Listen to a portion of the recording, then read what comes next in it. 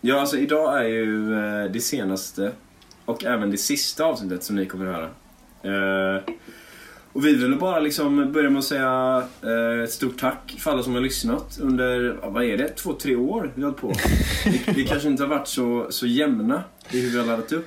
Men ja, det är några år som vi har haft den här podden. Och det är mycket vi har gått igenom som vi börjar. Jag tänker, jag kan ju fråga dig nu Victor, vad var ditt första minne liksom, av vårt första poddavsnitt? Pilotavsnittet liksom. Jag för mig att berättade lite om hur vi träffades och lite där kring fotbollsträningen och ja, fan, jag minns inte så jävla mycket egentligen alltså. Det sjuka är liksom så här, jag kommer ihåg hur vi satt ett avsnitt och diskuterade så här typ framtidssnack bara allmänt så här. Och jag visste inte vad jag ville bli. Jag pratade om att eventuellt söka lite fristående kurser och typ skapa min egen examen liksom. Nu ska jag börja 3:e året i mitt program liksom. Ja, det är ändå sjukt. Alltså det har gått 2 år sedan dess minst. Ja, typ 3. Ja, men du vet så här, och det men det är bara så sjukt hur tiden flyger. Ja, det gör det verkligen. Jag minns något annat avsnitt där vi skulle inte få varandra att skratta. Nej, vi skulle få varandra att skratta.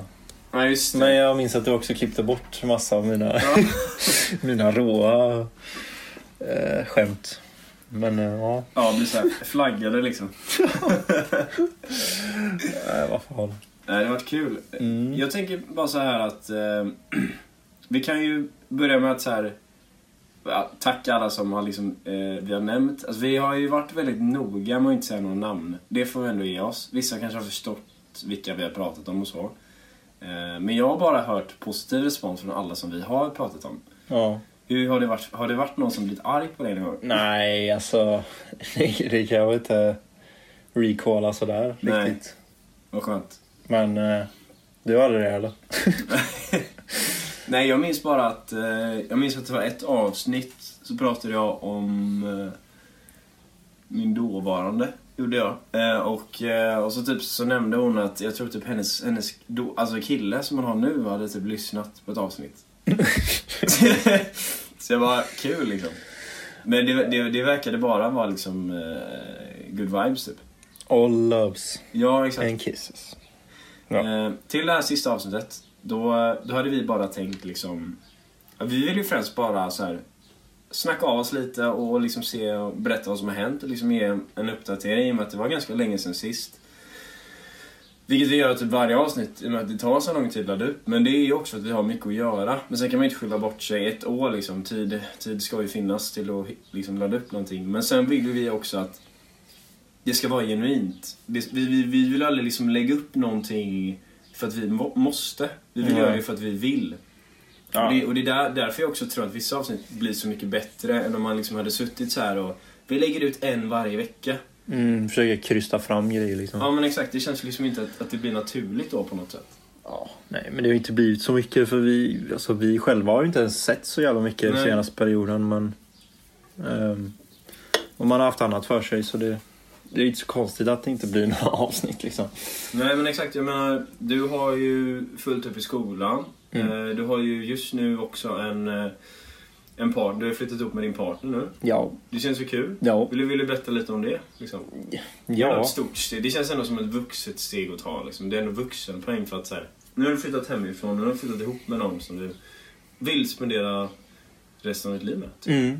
Ja, nej. Det är ett stort steg att liksom flytta hemifrån från början och sen flytta tillsammans med någon. Det är självklart ett stort steg och det är en utveckling i sig liksom, och det är någonting man jobbar på och det det är lite läskigt samtidigt som det är spännande och liksom lite nytt för en själv och se att man utvecklas som person. Och det minns jag att jag har snackat mycket om att det är väldigt viktigt för mig att utvecklas, och det känner jag att jag verkligen har fått göra nu. Så men det känns bra. Jag hoppas att det blir bra framöver också liksom. För jag tänker ju att ni har varit tillsammans ett tag och så här.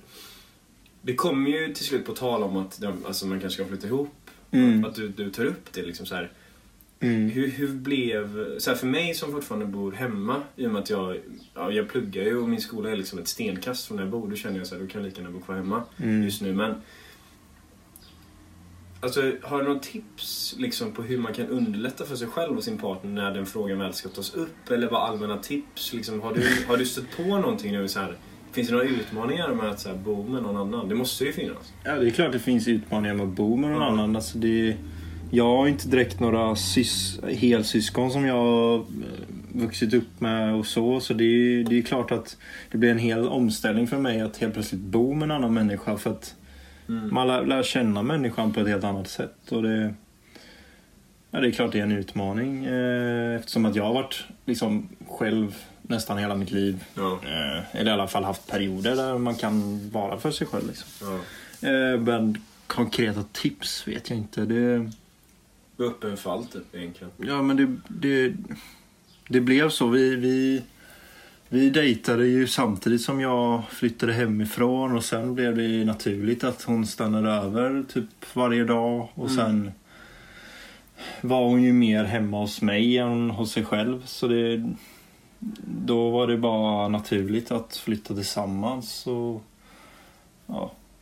dela på hyran helt enkelt. Så det är klart det blir bättre för båda som båda studerar och mer pengar över och lite så. Det känns ändå skönt att det är klart, alltså förstår du?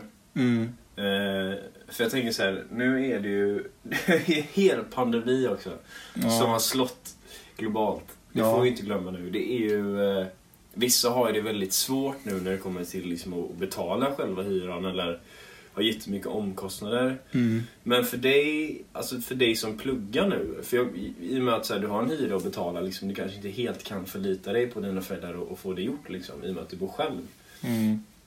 Alltså hur har din vardag ändrats någonting? Alltså på grund av corona? Eller liksom, i och med att du har pluggat så har du ditt CSN så. Alltså, har det påverkat dig mycket negativt? Eller hur lever du nu gentemot innan liksom? Det som påverkas är som för alla andra, att man tvingas stanna hemma mycket mer. Och det är ju inga kurser i skolan, utan det är ju på distans. Så det är att sitta hemma och plugga och spela spel och fan titta på Netflix. Men, så det är klart, det är jobbigt att man måste vara hemma hela tiden.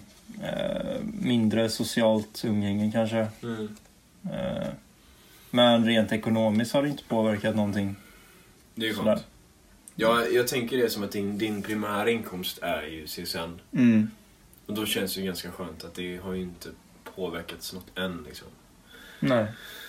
Jag tänker, din flickvän, hon pluggar ju också ju. Hon går i samma skola som mig. Ja. Och om hon lyssnar på det här så vill jag bara säga att jättetrevlig person. Ja, verkligen. Det vill inte jag outa någon annan. Det var så här gamla. Ja. Nej, men så här, jag är alltid väldigt ärlig när det kommer till Victor, för Victor är en av mina bästa vänner liksom. Och jag vill ju det bästa för Victor. Och jag har alltid varit väldigt ärlig kring om det är någon polare eller någon person någon dejtar liksom. Och jag känner verkligen så här att nu har du verkligen hittat rätt. För att jag minns ju en person som jag direkt så här va typ. Men samtidigt så är alla olika. Vissa personer är ju väldigt sociala utåt oavsett hur bra vän du är med dem eller inte. Ja, typ du och jag, vi kan ju sitta och snacka med en främling som om vi var polare ett halvår. Medan vissa är ju så här, vissa är ju ganska dryga och kalla förrän du verkligen lär känna dem. Så man ska ju aldrig döma någon så heller, för du kan aldrig få en ärlig bild av någon för som egentligen är dens bästa vän, skulle jag säga egentligen. Men jag säger bara så att jävligt bra tjej du har skaffat.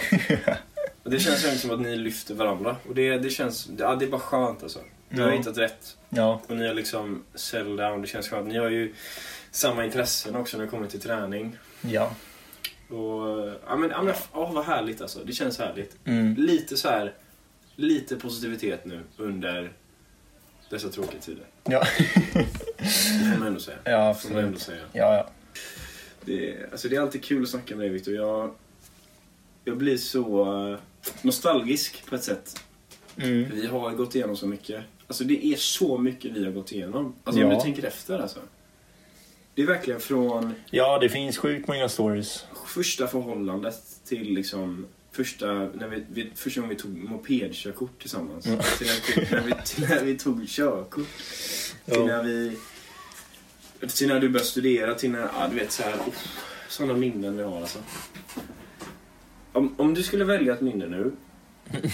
tänker jag, som du känner speglar mig mest.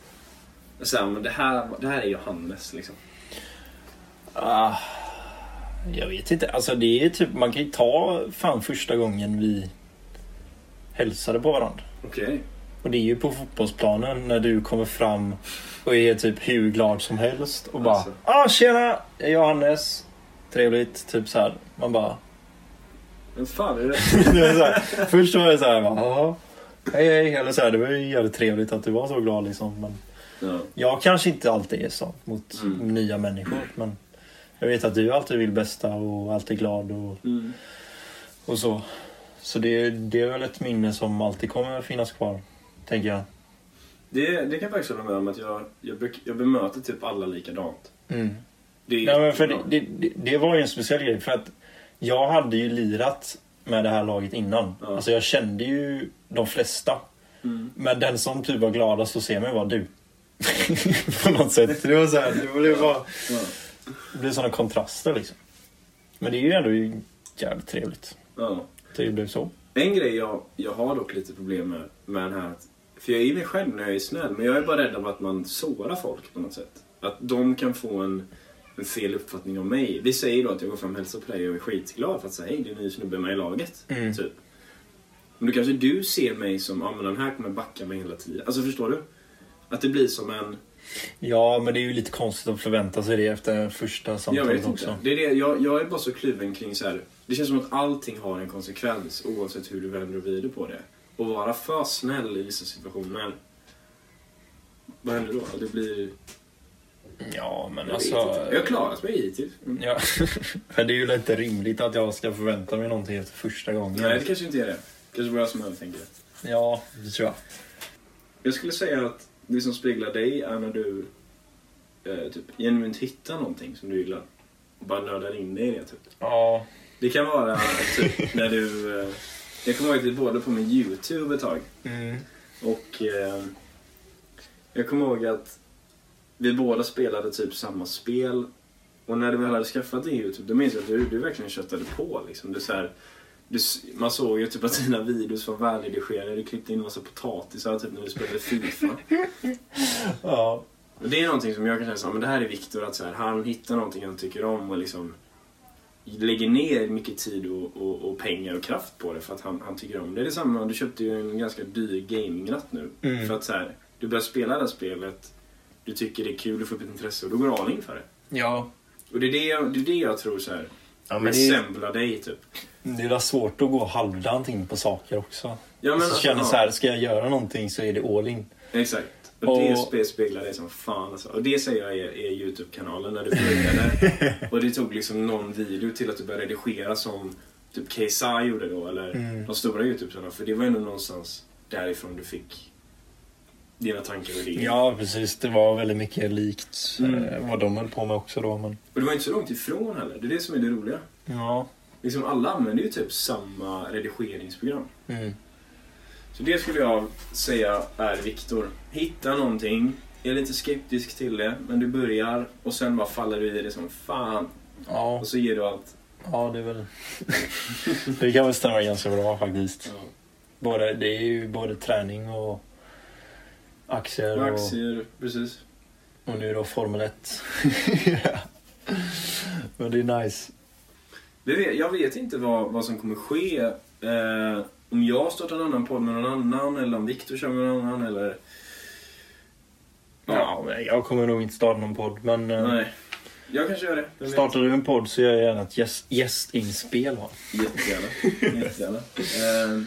Och till alla som har lyssnat. Till alla som har stöttat och skrivit.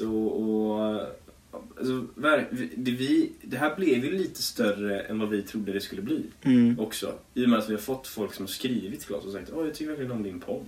Ja, det är ändå jävligt sjukt. Och så var det en som tyckte vi hade årets podd liksom. Ja, det är också sjukt. Legend alltså, du vet ju du är en legend. Men... Ja. Sen har det inte blivit så konsekvent och det har inte blivit så många avsnitt. Men det var så här, det var en kul grej liksom. Ja, och det var äkta, och det är äkta. Det är det jag gillar. Att vi varje gång vi har spelat in så är det ändå för vi har velat. Och det är inte för att vi har behövt göra det. Nej.